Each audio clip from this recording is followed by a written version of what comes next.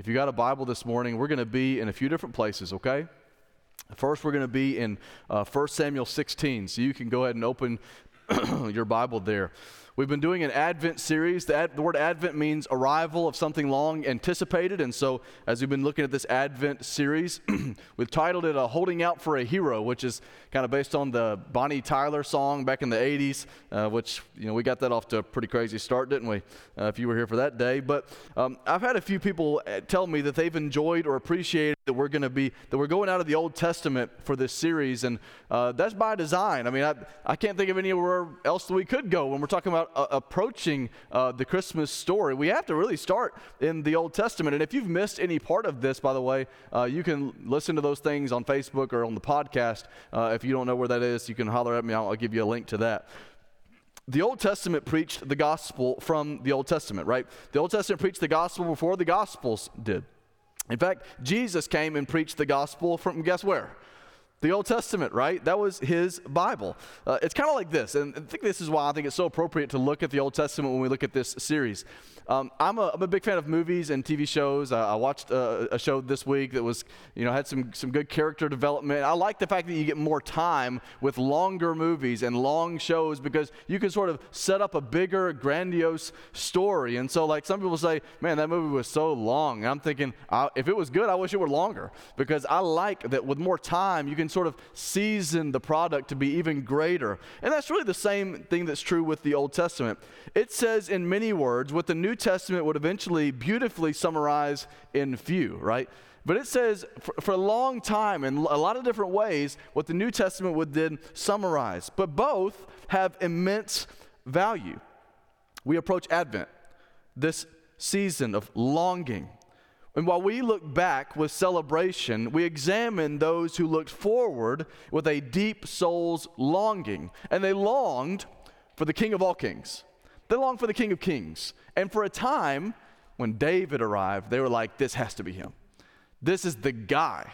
And so today, while we've already looked at Adam and Abraham and Moses in our first 3 weeks, today we're going to arrive and look at the person of David, and specifically how we see Advent and this approaching Messiah looking at David first as a figure.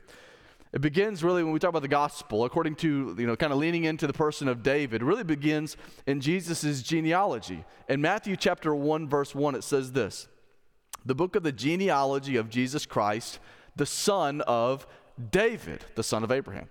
So it's two people now we're talking about, right? Abraham and then David. And you may skip over Matthew chapter 1 because of all those names. And what do those names even mean? Well, those two names are really important.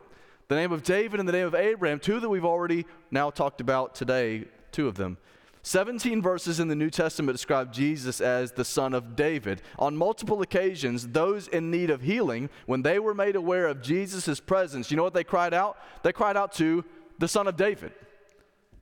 Why would they say that? They cried out to him for help. Calling him the son of David expressed their faith that he was the Messiah that was promised to come through David's lineage.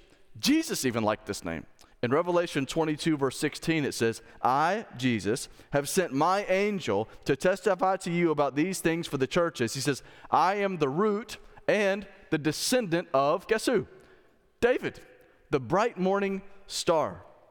It was clearly important to Jesus that he came as a descendant of this guy. So I thought it would be fitting to see why David is such a significant piece of the gospel puzzle as we approach the season of Advent and Christmas. So we're going to look first at 1 Samuel 16, and then chapter 17, and then we're going to go to 2 Samuel 7 here in just a few moments. But let's begin in 1 Samuel 16 with the first thing that I want to take away today, ways that we see David and Jesus sort of overlapping. Number one is that they are both the unimposing king.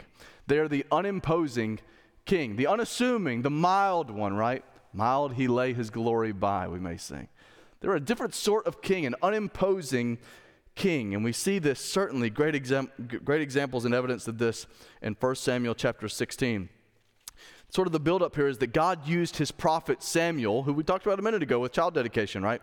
He used his prophet Samuel to reach the soon-to-be King David. Look at chapter 16, starting in verse 1. And we're going to, by the way, jump, and you know that's not really our style. We like to go through books of the Bible, sort of expository style. But with this series, we're more topical and jumping around, but I think it's a good way to get a wholesome approach. So chapter 16, verse 1 says, "The Lord said to Samuel," again the prophet, "How long will you grieve over Saul?" He was the former king. "Since I have rejected him from being king over Israel." And he still held the position, but he was on the way out. He tells Samuel, God does, "Fill your horn with oil and go. I will send you to Jesse the Bethlehemite." That name should sound like it stands out, right? "For I have provided for myself a king among his sons." Now we're kind of jumping forward, but the Saul experiment, who was the first king of Israel, was a failure of faith and a failure of leadership. Saul was man's appointment. He was tall and he was handsome and he fit the bill, but he was man's appointment. It wasn't God's appointment. And what's happening in this passage is God saying, your guy wasn't it, but now it's time for me to appoint my own. A Bethlehemite. That should sound familiar around Christmas time, right? So Samuel obeyed. He went to Bethlehem. He invited David's father, Jesse, and his 8 sons to a special sacrifice where we know that he's about to anoint David to be the next king of Israel. Look down at verses 6 and 7. "When they came, he looked on Eliab and thought," this is the oldest son of Jesse, "and thought, surely the Lord's anointed is before him," right? This has got to be the guy. Verse 7, "But the Lord said to Samuel, do not look on his appearance or on the height of his stature," some Saul, things there, right? "Because I have rejected him. For the Lord sees not as man sees. Man looks on the outward appearance, but the Lord looks on the heart." And what happens next is that he does the same with all of his sons. And you have this sort of stair-stepping thing that's going to happen as he looks at, what about this son? What about this son? What about this son? All the way through the sons. And it's sort of this story that's leading to a dramatic conclusion where we know that he's going to reach the least, and he's going to see in the least the greatest. Look at verses 10 and 11. It says, "And Jesse made 7 of his sons pass before Samuel, and Samuel said to Jesse, the Lord has not chosen these. Then Samuel said to Jesse, are all your sons here? And he said, there remains yet the youngest. But behold, he is keeping the sheep. And Samuel said to Jesse, send and get him, for we will not sit down till he comes here." There's a movie that came out, I think in 1999, and it's called Men in Black. Are you guys familiar with this movie? Men in Black. It's hilarious and probably extremely inappropriate. It's been a long time since I've seen it. But there's my parents, they used to laugh so hard at the movie Men in Black. And so we used to go to Universal Studios. There's like a Men in Black ride down there. We shoot little aliens with these little chrome guns, right? These toy things. And we love the Men in Black ride down there. There's a line of back and forth in the movie Men in Black where it's Tommy Lee Jones is one of the actors, the main guy, and then Will Smith is the other one, the guy that slapped Chris Rock, So their boss says to Tommy Lee Jones's character, whose name is K, Will Smith is J, he says, K, and he says about Will Smith, who's the rookie, he says, give him a weapon, because they got to go out on the field. And they go into this big armory with all these nice, shiny, chrome guns, and big guns that do all these fancy things. And K, Tommy Lee Jones' character, walks by one and says, he grabs one off the shelf, it's this massive thing, and he goes, Series 4 de-atomizer. And Will Smith says, now that's what I'm talking about. Like that. And Kay kind of pulls it to himself and says, this one's mine. And then he goes and says, the noisy cricket. And he gives him this little tiny thing with a little needle barrel on the end of it. And Will Smith makes a hilarious looking face. He says, hey, Kay, no, man. Come on. You get a Series 4 de-atomizer. I get a little mini cricket. And he sort of points it at Kay. And Kay goes, whoa, kid. Like that. Whoa, what are you doing? So kind of pointing the barrel at him. He says, man, I feel like I'm going to break this thing. But they take it out on the field, and they see the bad guy, the big bad bug guy, and he's starting to flee them. He's running away from them. And Will Smith takes the little noisy cricket, and he points it at him, and he shoots it, and it knocks him back into a jewelry store window, and it puts a refrigerator-sized hole in the side of a truck. It may seem mild, but the strength is within, is the point. This is David, right? He's a little noisy cricket. I mean, he's a small guy, and yet what we're going to see is that God doesn't look at the outward appearance of this guy. He sees within him a powerful punch. He sees within him a mighty character, a beautiful heart. God saw it. Samuel saw it. Men would not see it. Look at verses 12 and 13. And he sent and brought him in. Now he was ruddy and had beautiful eyes. He was handsome. And the Lord said, arise, anoint him, for this is he. Then Samuel took the horn of oil and anointed him in the midst of his brothers. And Samuel, or in the Spirit of the Lord, rushed upon David from that day forward. And Samuel rose up and went to Ramah. He may have seemed unimposing. He may not have fit the bill by man's expectations and standards, but God saw one that would be set apart as a mighty king. You know, the nativity scene provides similar circumstances. The God, we just got done hearing this sung, the God to whom Caesar must submit, suddenly himself submitted to Caesar's decree of a census. The God who gave life to the innkeeper was denied a room to be given entry into this life. The God who deserved to rest on a throne rested in an animal's trough. The God who was the Word made flesh suddenly was unable to even form a word at all. The God who depended on nothing suddenly depended on everything. He wasn't born into riches to royals. He was born into poverty, into the lower class. And yet, like David, it was not what was on the outside that set him apart, but was on the inside. He was not conceived of man. He was conceived of God. That never happened before. Save one man, Adam. Conceived of God to a virgin. He had no sin nature like you and I. He was different. He had a righteous nature, God's nature. He was Emmanuel, which means God with us. Who can say that, right? Jesus could. He didn't arrive celebrated by crowds of people, but instead by choirs of angels. And interesting, his only visitors that he received in that stable were those with whom he believed that he would one day most closely identify, shepherds. And while the Spirit of the Lord was given to David, the Spirit of the Lord never needed to be given to Jesus because he himself was and is the Lord himself. I like this passage because it talks about the anointing of David. Right? The word for anointed, and this is just a neat detail, I think. And we don't read the Bible in Hebrew, we read it in English, but there's some little intricacies when you look at the original language. And one of those is that the word for Messiah is also the word for anointed. It's just noun versus verb. And so what's really happening here is that David is being Messiahed. He's being set apart. He's being anointed as special. Now we know that Jesus was the anointed one, but in this passage there's a verb that says that David is being given this messianic verb that's going to happen to him. He was a preview of the one to come, a mild king with a shepherd's heart. Before he was given a crown, he was given a heart for his own people. Guys, the same is true of Jesus. We will see him one day with a crown. But before he had a crown, he had a heart for people. Guys, your shepherd is a king, and your king is a shepherd. He cares for you. I mean, think about I love talking about Christmas because it calls us to mind this amazing oxymoron, this paradox of the fact that the God, Chris, you brought it out beautifully, the God of all things would make himself nothing to reach you. Do you hear the love of that statement? Before Christmas is about anything, isn't it about the love of an amazing God who loves us? This is a love story. That's why I love Christmas, is that it reminds us that verse, John 3:16, is so profound. It's simple. We rehearse it all the time, and yet we overlook it. God so loved the world. What is at the heart of Christmas? The love of God, church. A king that didn't seek to dominate you, but to love you, to bring you to himself, who cares for you. And though unimposing, how anointed or how special he was quickly became apparent. That's both true of David and would be true of Jesus. The second thing, while he's an unimposing king, again, I love that you can see both of these things true in both David and Jesus. The second thing is he's the champion king. He's the champion king.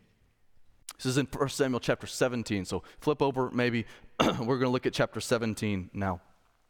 The next narrative is that young king-to-be David is given a role in the company of the current king, Saul, which is at the end of chapter 16. He's then back and forth from home to a battlefield, not as a fighter, but as a servant of the king. This battle was over an important territory. It was a contested valley that would grant easy access, sort of a military advantage to the key hillside, countryside, which would be places like Jerusalem and Bethlehem. And so this battle in chapter 17 is very important because they lose this one, you can pretty much kiss the whole nation goodbye. This is a very important battle, and you know this battle by a different name, and that is the battle between David and Goliath. The story goes that there's two armies, the Philistine army and the army of Israel. And there's two mountains where the armies are, and then there's a valley between them. And so this is sort of the battleground down here, and they're camped sort of apart from one another. Verse 4, we'll step in here. It says, and there came out from the camp of the Philistines a champion named Goliath of Gath, whose height was 6 cubits and a span. Now, it's cubits a span. Let me just translate. He was 9 feet and 9 inches. The dude was a giant, right? He was a giant. Again, there's more details that come. He had 125 pounds just of his armor, okay? That's like if you were to put all 4 of my children on your shoulders at the same time and then grab a couple of 10-pound weights, okay? Think about the immense weight, and that's just his armor. He also had a spear. Just the head of the spear weighed 15 pounds. This dude was massive, man. He's a big guy. And these details are there for a reason. We were meant to see how imposing he was. Not unimposing, but imposing, right? Verse 4 describes him as a champion. What does that mean? It doesn't mean that Goliath, I get this picture of him walking in with like a WWE championship belt and being like, I'm the champion. That's not what this means, okay? Not what it means, and it says that Goliath is a champion. This word literally means that he was a representative to fight between the battle lines. They sent out their champion. They sent out their guy to represent them between the battle lines, and that guy was the biggest guy. He was the best guy. He was the best fighter, and so they said, Goliath, you're going to be our champion. You go ahead. And so that's what he did. He went forward. Look at verses 8 and 9. He stood, Goliath did, and shouted to the ranks of Israel, why have you come? I want to like put on a deep voice. Why have you come out? I won't do that. Why have you come out to draw up for battle? Am I not a Philistine? Are you not servants of Saul? He's putting them down. Choose a man for yourselves and let him come down to me. And if he is able to fight with me and kill me, then we will be your servants. Hear the confidence here. But if I prevail against him and kill him, then you shall be our servants and serve us. These are high stakes. What he's saying is, you pick your own champion, I'll be our champion, and we'll settle this right here on the battlefield. The next verses say that Saul and all of his men knew that they had absolutely no match for him.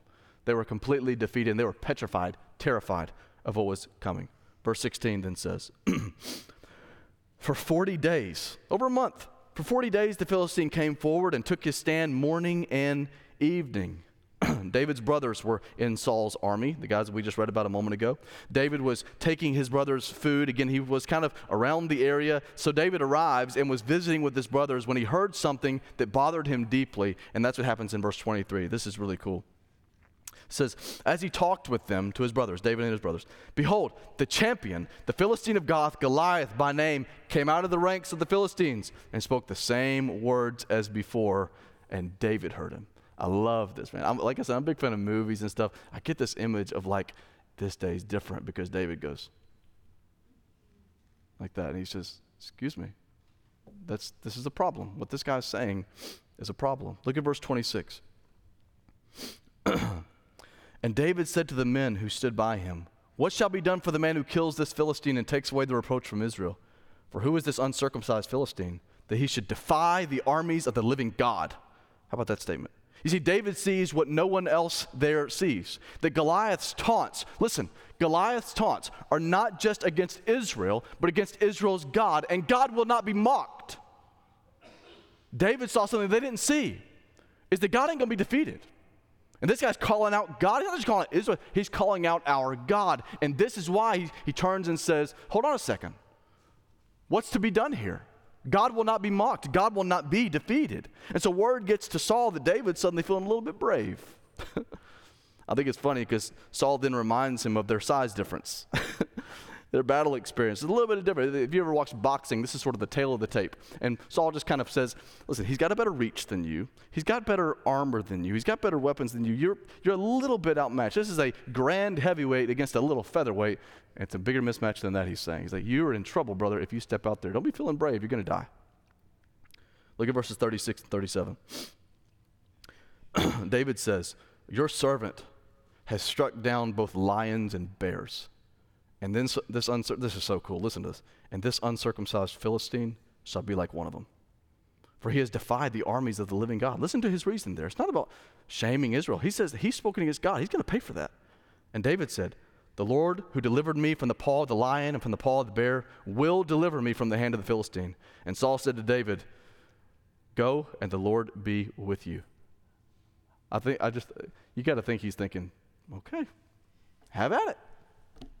It's a losing battle, but go for it, brother. David then grabs his wooden staff, a sling, and some rocks. And then We Will Rock You by Queen probably plays over the loudspeakers. At least that's how I picture it in my head. It's a tense moment. It's so awesome. Look at verses 43 to 47. And the Philistine said to David, listen to this back and forth. It's so awesome to hear this. And the Philistine said to David, am I a dog? Remember, he has a staff in his hand. Am I a dog that you come to me with sticks? The Philistine cursed David by his gods. The Philistine said to David, come to me, I will give your flesh to the birds of the air and to the beasts of the field. Pause for just a second. That is a massive insult, because to these people, it was a bigger tragedy. Not just dying was one thing, it was worse to die and not be given a proper burial. For you to be fed to the birds and the beasts was the ultimate shame. And so what Goliath is saying is, he's giving a massive intimidation to him, saying, you're not just going to die here, you're going to be eternally shamed here. Then David said to the Philistine, verse 45, you come to me with a sword and with a spear. He said, I might come with a piece of wood. You come to me with a sword and a spear, with a javelin. But I come to you in the name of the God of the Lord of hosts, the God of the armies of Israel, whom you have defied. This day the Lord will deliver you into my hand, and I will strike you down and cut off your head. And I will give to the dead bodies of the host of the Philistines. By the way, Goliath said, I'm going to give your body. No, David upped the ante. I'm going to give the dead bodies of you, the host of the Philistines, this day, to the birds of the air, to the wild beasts of the earth, that all the earth may know, don't miss this, that there is a God in Israel, and that all this assembly may know that the Lord saves, not with a sword and spear, for the battle is the Lord's, and he will give you into our hand. Notice he doesn't say, I'm going to win this thing with a sling. He says God's going to win it by his own hand. And you know what happens next. I won't read the battle sequence, but it's pretty short. David runs at him, throws that stone, smacks him between the eyes, and that dude falls down. And David seals the deal. He goes and cuts his head off. You know, the story of David and Goliath is profound for a number of reasons. People are really attracted to this story, right? They kind of make sports movies after the same formula, is that underdog stories are awesome. They're attractive. They're neat to read and to understand. And so this, even something our culture has latched onto, this use of the David and Goliath analogy. But here it is again. Please hear this. David saw something that is so rarely pointed out when we think of this story. Listen, there is a mismatch here. But it isn't big Goliath versus little David. It's little Goliath versus a big God. This is a massive mismatch. It's not between Goliath and David. It's between Goliath and the God of all things. That's why David has such confidence. It's not because he can wrestle bears and lions and tigers, oh my, or whatever the Wizard of Oz says. It's because he knows that God ain't going to lose. And this is a mismatch. His confidence never wavers, not because of his own power, but because God will not lose. I love verse 47. I'll read it again. That all this assembly may know that the Lord saves, not with a sword and spear. He doesn't need it. For the battle is the Lord's, and he will give you into our hand. Verse 51 then says, then David ran and stood over the Philistine who was on the ground, took his sword, drew it out of its sheath, and killed him and cut off his head with it. When the Philistines saw that their champion, their representative, was dead, they fled. When you hear this story taught, and we're going to move forward to one more story in just a moment before we end. When you hear this story taught, I think sometimes you hear that you're David, and Goliath are your giants, and so God is stronger than the problems that you got in the world, and so go get them, buddy. Simply put, that is just not what this passage means. You're not David in this story. You and me aren't the champion that goes forth and defeats the enemy. We're the cowering Israelites. We're the hopeless ones. This isn't a metaphor of the problems in your life that you can go and defeat. Sin and the wages of sin are our giant, and we are the hopelessly trembling people of God, broken and desperate for a champion to go out in front of us and fight a battle that we cannot. Guess who the champion is? It's Jesus. What's the enemy? It's sin, the enemy that we could never overcome left to ourselves. And Jesus steps out and says, I'll be the representative for these, and I'm going to go and take down their opponent. Take down the enemy that they could never defeat on their own. And by the way, he too has crushed the head of the enemy. Genesis 3. He too saved, not with a sword and spear, but with a cross and empty grave. Why? The same reason that's stated here. That all may know that there is a God over all things. Guys, at the heart of Christmas is a God who wants to be known. And not even just known as a baby in a manger, but as a conquering king, the champion of his people who goes forward and fights the battle that they never could. Praise Jesus. The champion who met sin on the battlefield and severed its head. Man, praise the Lord for that. We don't just have an unimposing king. We have a champion king. That's Advent, y'all. That's Christmas, right? The third thing is that we have a building king. And this is kind of where the story begins to go in different directions. The building king. David is going to have aspirations to build. Jesus is going to actually accomplish it. Look at 2 Samuel chapter 7. Should have to flip forward just a little bit. 2 Samuel chapter 7.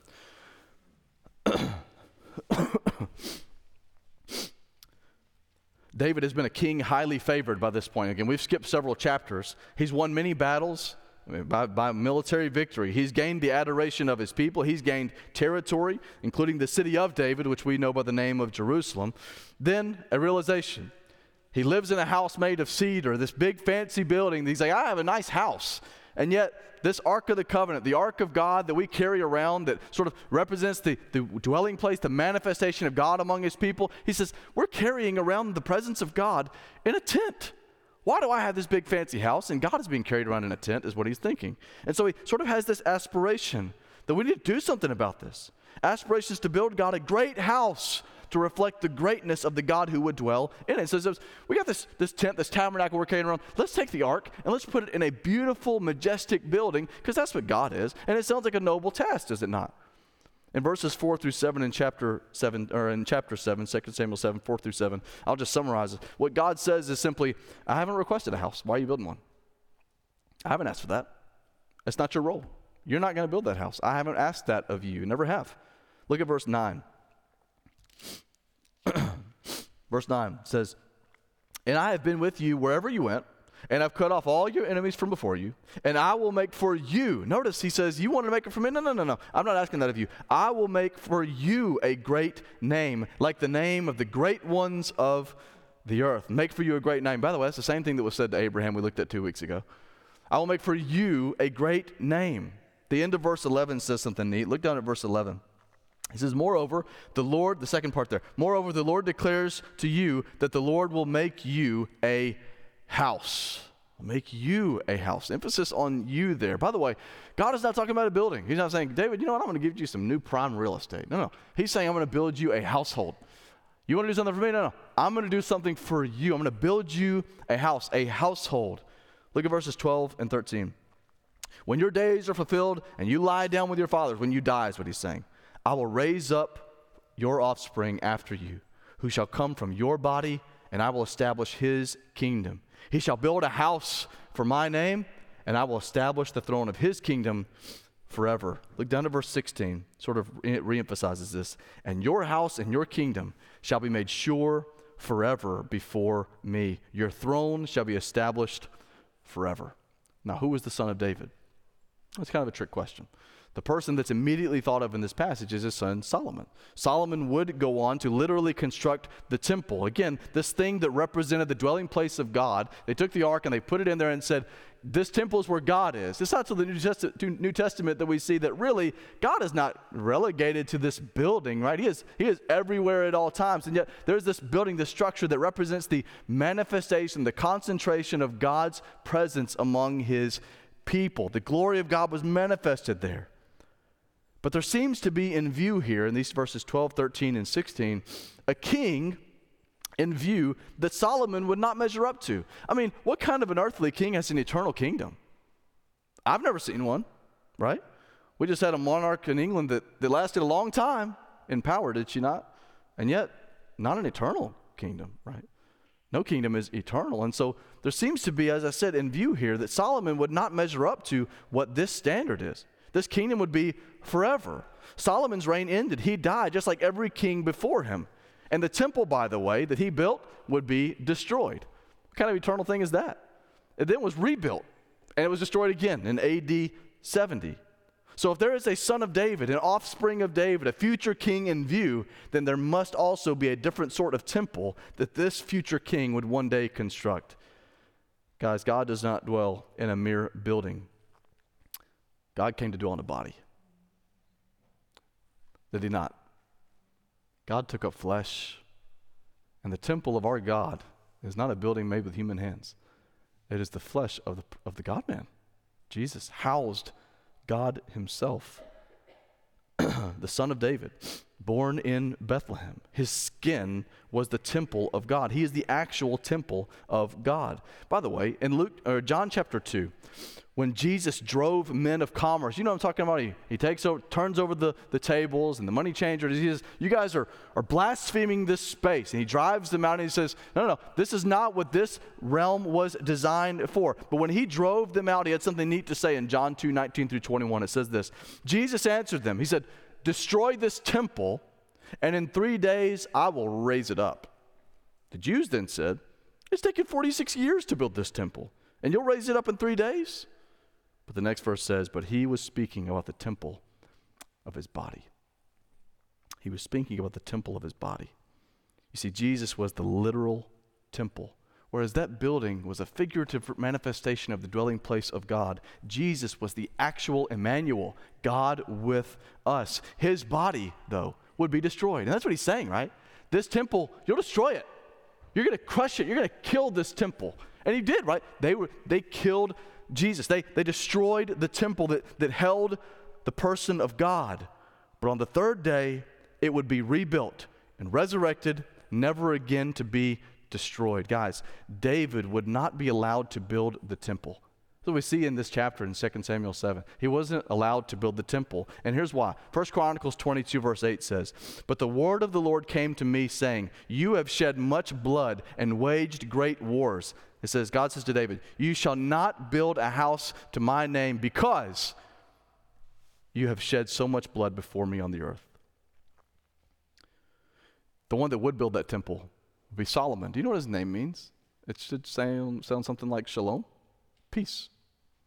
The guy who would build that temple's name literally means peace. A dwelling place for God would be constructed by the king of peace. David was a king of war. He was a king of war. He shed much blood to gain the territory, to gain what God would give him. But Solomon would be a king of peace. You know, one of the songs that we sing around Christmas time is Silent Night. It's a good song, right? I like the song. In fact, I think that we just heard that play just a moment ago. Silent Night is a really, really good song because materially speaking, that was just a regular night, was it not? The Christmas evening, it was just a random night in the middle of nowhere in Bethlehem, an unimposing night of an unimposing seemingly event, just a baby being born. Yeah, there was animals around, but there weren't big crowds. It was just a small, silent night. And so materially speaking, in the physical realm, the incarnation in the stillness of a barn manger nativity scene was silent, calm, and seamless. But please hear this, man. That was no silent night. In the spiritual realm, the incarnation is a declaration of war. It is an invasion of God into a world that is diametrically opposed to him. When you think about an invasion, do you think of peace? Do you think of quiet? Do you think of silence? No. You think of conflict and calamity. This night was silent in some regard, but it was also an invasion of God to a world at war with its maker. God declaring war, not on people, but on the sin that had destroyed them. He made war on the enemy. But unlike King David, the war that King Jesus declared was not with a sword. Can I just lay out the gospel? Please hear this, church. Jesus did not earn victory by drawing blood. He earned victory by shedding it. He came to make war, and yet he did it through the means of peace. He did it not by drawing the sword and attacking. He did it by laying down his life and shedding blood, providing the all-out assault that could never be reversed on sin. And by his wounds, we are healed. As mighty as David was, you know, And I kind of said this last week with Moses. As mighty as David was, he coveted and slept with a woman who wasn't his wife. He then lied about it and had the husband murdered. If you're keeping count, that's a violation of 4 of the 10 commandments in one fell swoop.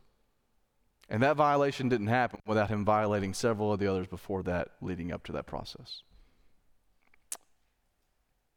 David may have been anointed. He might have been Messiah, but he was no Messiah. He was desperately in need of salvation, just like you and me. At the time, he was the king of all kings, but as great a man as he was still a man. Only one king was perfect, and that's the God-man. And so what I want you to hear today is that our king came to bring victory to you. You come into this place today, and I know, listen, we come in here and we put on a smile, right? We act like things are all put together.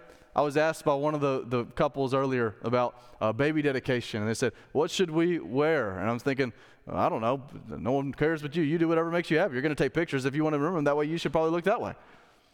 But you know what I thought to myself?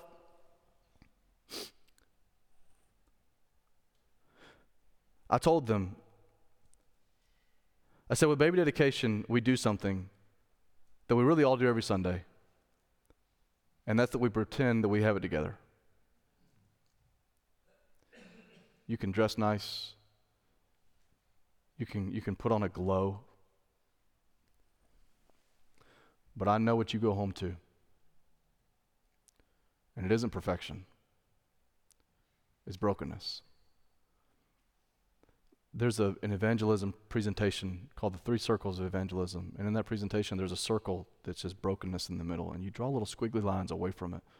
When you're drawing the squiggly lines, you say, this is like trying to escape brokenness with work or with money or with things or with drugs or with pleasure seeking. And so you have all these lines that go out from brokenness. And then you say, when you're presenting that way, you say, but these are bungee cords. Because as we strive to escape the brokenness, they only snap us back in. Over-promising and yet under-delivering. And so today, I know that there are people here today that find themselves in brokenness. And they've tried to escape it through their own means. But if we're real honest with ourselves, we come into this place reminded